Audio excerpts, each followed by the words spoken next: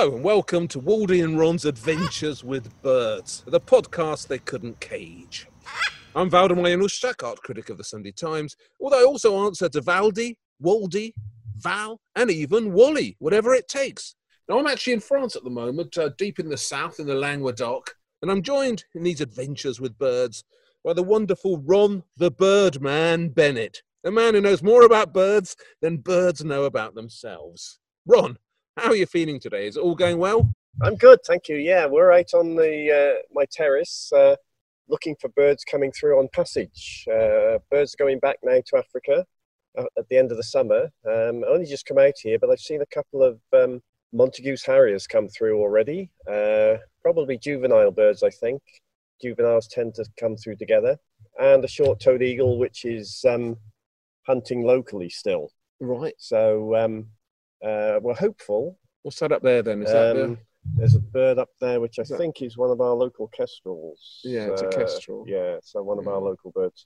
So we're standing on your balcony, and we've got a wonderful view of the Languedoc countryside, stretching away in both directions there. So this is a great position, isn't it? Because you've got the mountains on one side, the sea on the other, and I presume a lot of birds that are heading now back to Africa for the migration, they pass right over your roof, don't they? They do. We can look south to the Pyrenees, the big mountain of the Canigou, and the western end of the Mediterranean is a bit of a funnel for migrating birds, particularly at this time of year. Just at the moment, we're looking for honey buzzards. Honey buzzard is a summer visitor to Europe and arrives beginning of May, and towards the end of August it's going back to sub-Saharan tropical rainforests in Africa. And so there's big numbers coming through, particularly along the coast. But if the weather conditions are right, we get good numbers here. And I've seen some good gatherings, up to about 25 birds in the last week or so here coming through. Yeah. I think they're going back a little bit early this year. So 25 birds in one flock? In one flock, what they call a kettle quite often, just like a spiral. They'll find a hot air thermal, and they'll spiral up, and other birds will come from seemingly nowhere and join them, and you get a gathering.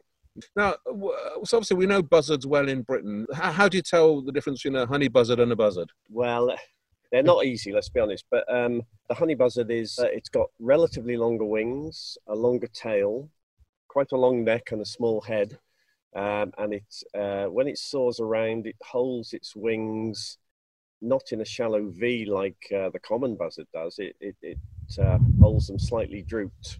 You just get the knack of what they call a jizz, of recognizing them, in the field. But they need to be soaring around, really.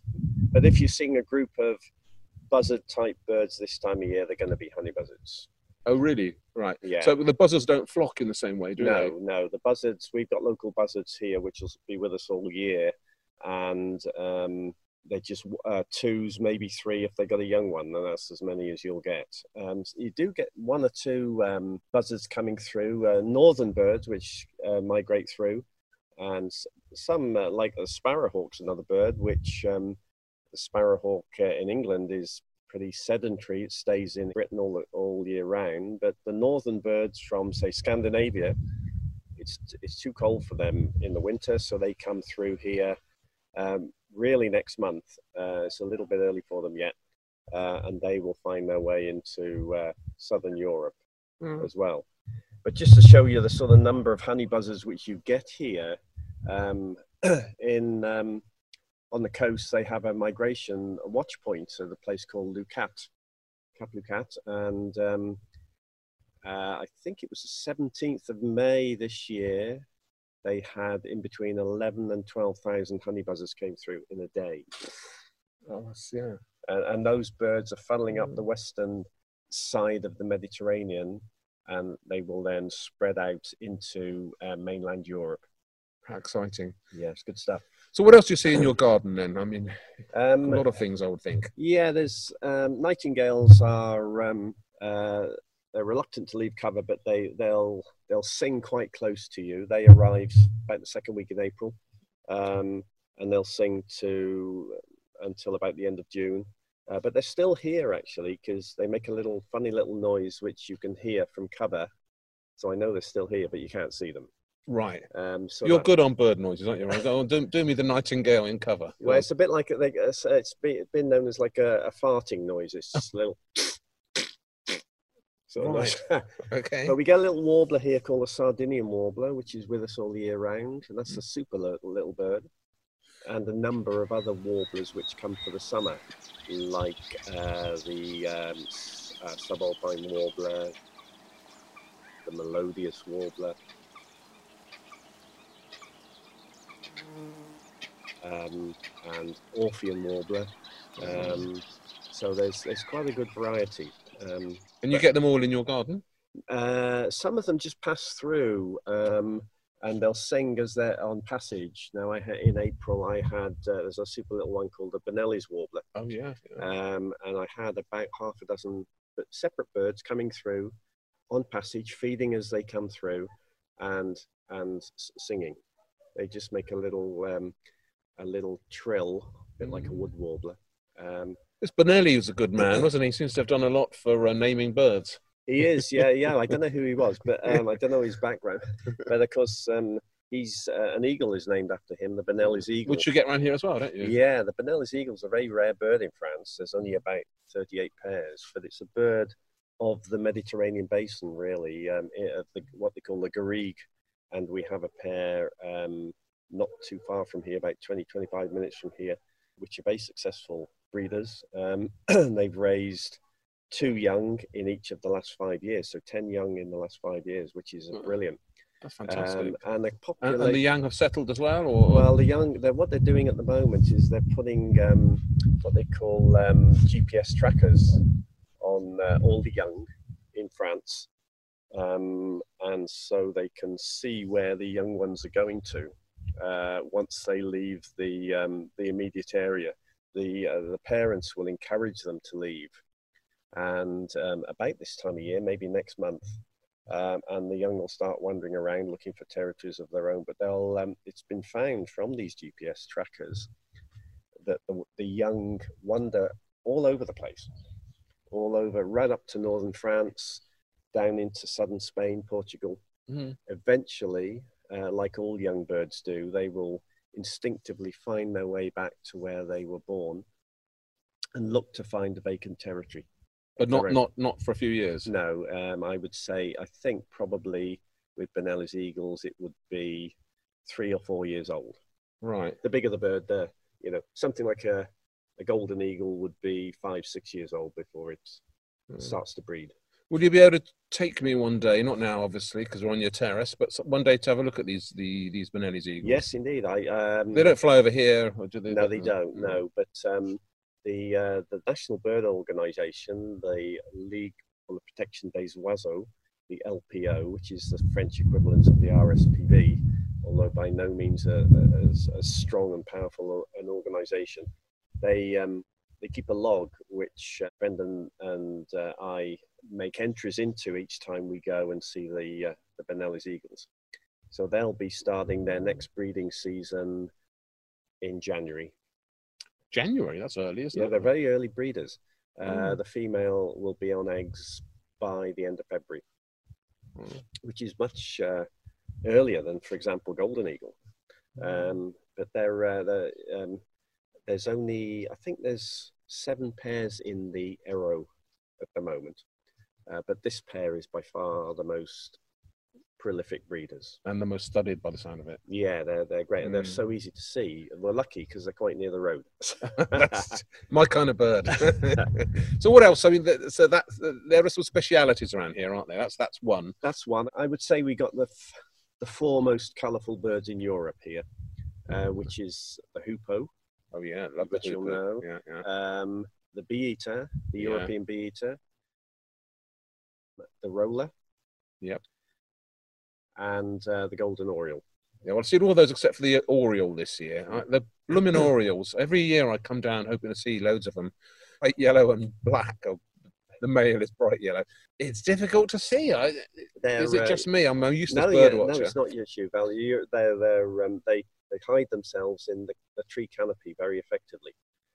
So you'll pick them up almost certainly on call, on song, really. Well, do us a song. I'm going to play it to you, which is easier. It's beautiful, isn't it? It is. It's a lovely song, and let me just get my bird app out. And they arrive in early May. They're with us until about mid-August, towards the end of August, and they become quite vocal, and they fly around a lot towards the end of the month. And so I've had some good views. So you can get some good flight views of them. But this is a song I'm going to hopefully. Yeah. This is Ron.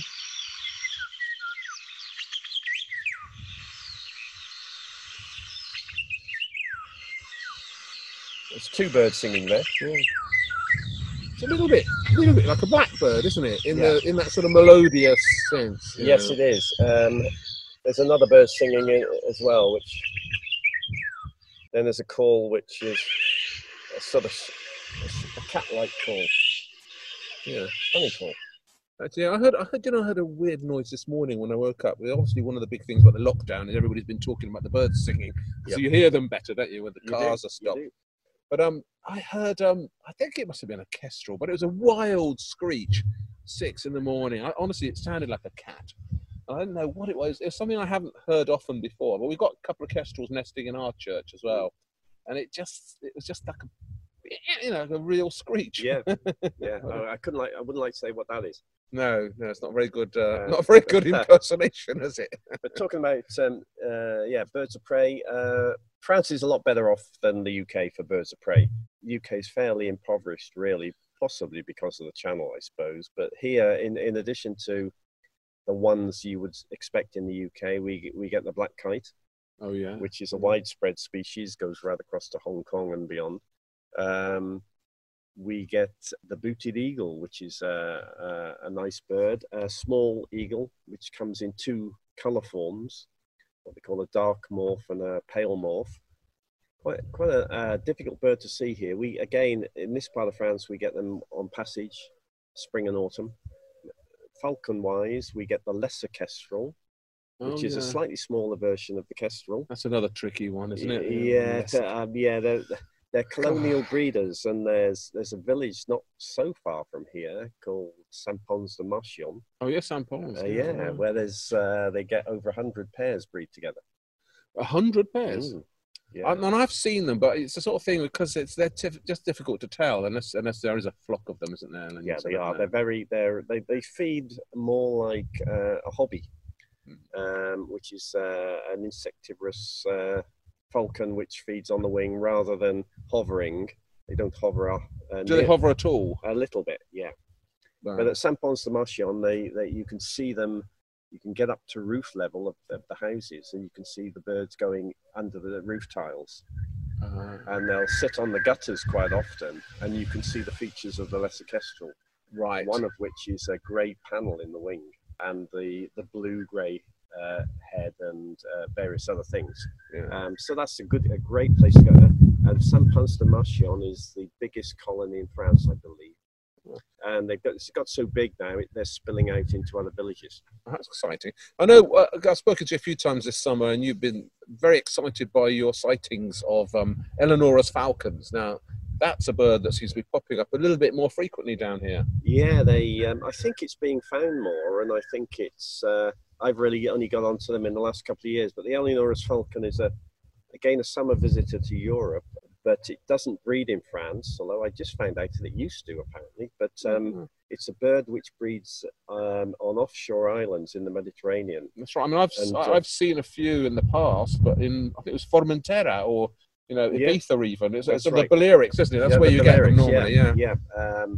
And there is an island just off Mallorca called Dragonera, which is a nature reserve, and that has a colony of colonial breeders, a bit like the lesser kestrel. That's a colony of over 100 pairs. But they're an interesting bird because they delay their breeding season to coincide with the autumn migration of what they call passerines, small birds, which are moving back to Africa, warblers, chats, flycatchers, that sort of thing. And so these small birds are flying over the sea, and they'll come to an island like Dragonera. And I've seen video footage of them. The falcons will just come out from their breeding colonies and just take these birds off just above the sea. So easy. It's unbelievable. They're very late breeders, so now young will just be hatching in the Eleonora's falcon's nests. Right.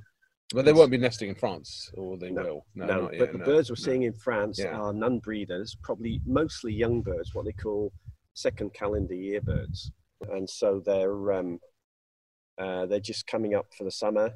And I was reading the other day about a site, particularly favoured site in the Gard, which is well away from where you would think in the near the sea. And this guy there watches them, and he's had up to 18 together in the summer. July and August are the two peak months, and then they'll leave here in early to mid-September, and they all winter in Madagascar. In Madagascar? Yeah. And again, So we go across Africa from the Balearics. Yeah. And they fitted GPS trackers to young birds, and they'll go independently right across mainland Africa and find their way to Madagascar. Extraordinary. It is, just by instinct, you know. Yeah. And it's not the parents taking them, the young. The parents will leave before the young. The parents go by the end of September, and the young stay on a little bit longer, learning to hunt and things, and they'll follow independently, like a lot of birds of prey do, like ospreys, for example. You know, young ospreys find their own way down to West Africa, which is a strange sort of survival strategy, really. Isn't it? Yeah. Well, it is to me. If you compare it with, for example, ducks and geese and swans, you know, you get the swans like the Hooper swans and the Buick swans come as a family party to the UK for the winter from Iceland and Greenland and whatever. Yeah. And the adults are teaching the young ones the stop-offs and the wintering areas like Slimbridge and places like that. Birds of prey have a completely different strategy. I used to know an artist whose name was Kerry Trangrove, and he was a really nice guy. Passed away, unfortunately, now. But he made a whole series of artworks about the Mauritius kestrel. Okay. Which at the time was something like the rarest bird in the world or something. There was only about 10 of them left. And I remember he went out there, and you'll laugh, but the way he used to make these artworks is he would collect droppings from Mauritius kestrels and then sort of bake it and turn it into a kind of charcoal and then do drawings with them. So the drawing was actually with this sort of brown organic material which happened to be dropping. But they were lovely things. And I got a grant. I remember he went out there about 10 times and saw these rare kestrels a few times. I've got a feeling with Mauritius kestrels, I think they started a captive breeding program, didn't they? I think there's been a return. They've got better. Yeah, that's right. And I think it was a bit like they've done with the Californian condor. It was with the condor. They I think they got down to 20 or so individuals. That was the whole world population. So they decided to bait traps and capture the last remaining 20 or so, breed them in captivity, and then slowly release the young back into the wild. And I think they did that with the Mauritius kestrel, I believe. Yeah. And save the species, basically. There you go. Yeah. It's quiet on here tonight. It's not a lot up there, is there? No, you got to look around. You've got the curse of Valdemar here. Yes. I think it's a fairly quiet. I had a couple of black storks through the other day. Oh, really? Which is quite a rare bird. The white stork is the one which in folklore carries the baby. The black stork is more of white storks breed on roofs of houses. They've been breeding in Britain, haven't they? Yeah, the last few years, them. First time. Yeah, they've released them. But the black stork is more of a wild species in terms of it needs peace and quiet and breeds in secluded river valleys. It's slightly smaller than the white stork. And I would normally, on a good autumn, I would see 3 or 4. But last autumn, for some reason, no one's ever explained it to me, I saw between 50 and 60 black storks came through here. And it was interesting because they were circling around a lot, and they were going down into the vine fields. Oh, Now, what for? Feed? well, I can only think it's grapes. Yeah. Really, there's nothing else there. There's Well, it's a good vintage, let's face it, Yeah. last year. and so the ones I saw close enough were young birds. The young birds haven't got the bright red bill of the adults. They've got more of a sort of fleshy, pinky bill. So They're very distinctive in flight, aren't they, those Yeah, storks? they They're are. like a sort of crucifix, very Yeah. sort of pointy at all ends, aren't they? you Yeah. get big numbers of white storks go down the coast, particularly. There's a very well-known migration point, Grison, which the LPO man from the end of July right through to the end of September, maybe into October. It's called La Roc, ROC, and they man it every day, and you can look up to see what they've seen every day. Yeah. So a day like today, I would think with a northwesterly wind, there would be good numbers of honey buzzards there, Yeah. because the northwesterly wind, the tramontane, blows the birds towards the coast. They don't want to be over the sea because there's no thermals, so they'll funnel down the coast, and they'll Follow it all the way into Spain. around to Spain. Yeah. So Grison is a hot spot, and they get Eleonora's falcon quite regularly there. That's a good spot for them as well. But all sorts of things. That's all those places like Perpignan, past Narbonne, that way. Yes. Yeah. Yeah. Good art country, of course, Oh, yeah. down there as well. Dali, Salvador Dali's nearby. Oh, exactly. Cuyor, Matisse used to go Yeah. paint in Cuyor. It's a lovely part of the world. But some of the birds, like the honey buzzards and the bigger the eagles and stuff, go over the Pyrenees. Other birds will stick to the coast. But there's a well-known migration watch point in the Pyrenees, the Eastern Pyrenees here, which I've been to for the last couple of years, called Eyne, E-Y-N-E. Which is a great place to be, and you just go and sit in the middle of a grassy meadow with mountains either side, and it's a pass basically, and all the birds are funneling through this pass. And I went last year with a friend, and we went for 2 days, and we had over 2,000 honey buzzards in 2 days. Phenomenal, isn't it? Yeah, and quite a lot of them, particularly early in the morning, are at eye level. Yeah, Coming to eye level before Oh. the thermals get going. Yeah. And other Oh, stuff with them as exciting. well, marsh harriers going through, Mm. and smaller birds like bee eaters. And we even had 3 lammergeiers together. No, Right. they don't migrate, do they? They don't, Lammergeiers? no, these were local birds. Yeah. 2 yeah. juveniles, the dark ones, and an adult. Yeah, I've seen a couple of those driving up into Spain from France. What a bird that is, the Oh, it is. lammergeier. It It's is. a gorgeous thing, big and pink, and Oh, they are. so They are exciting. super birds. Yeah. There's a program, a reintroduction program, as you might know now, into the Massif Central, into the Cevennes, based around the Gorge de Tarn and the Gorge de la Jonte. So they're releasing captive bred lammergeiers annually, 3 or 4 every year, and they're putting GPS trackers on these birds.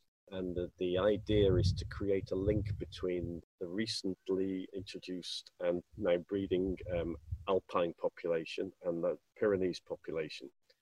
Right. So the yeah, birds right, will yeah. connect between and move around and But there's a Mediterranean population. I know that because I've seen them on Crete. I remember seeing them on Crete. Yeah, First Corsica. lammergeier I saw. Corsica there Yeah. as well. So how many vultures do you get in France then? So you've got griffins, don't you? The griffon vulture is And, the common European vulture, and I'm not sure the French population. It's in the hundreds. So there's a population in the Pyrenees and the Alps and in the Massif Central. They were reintroduced into the Cevennes, I would really.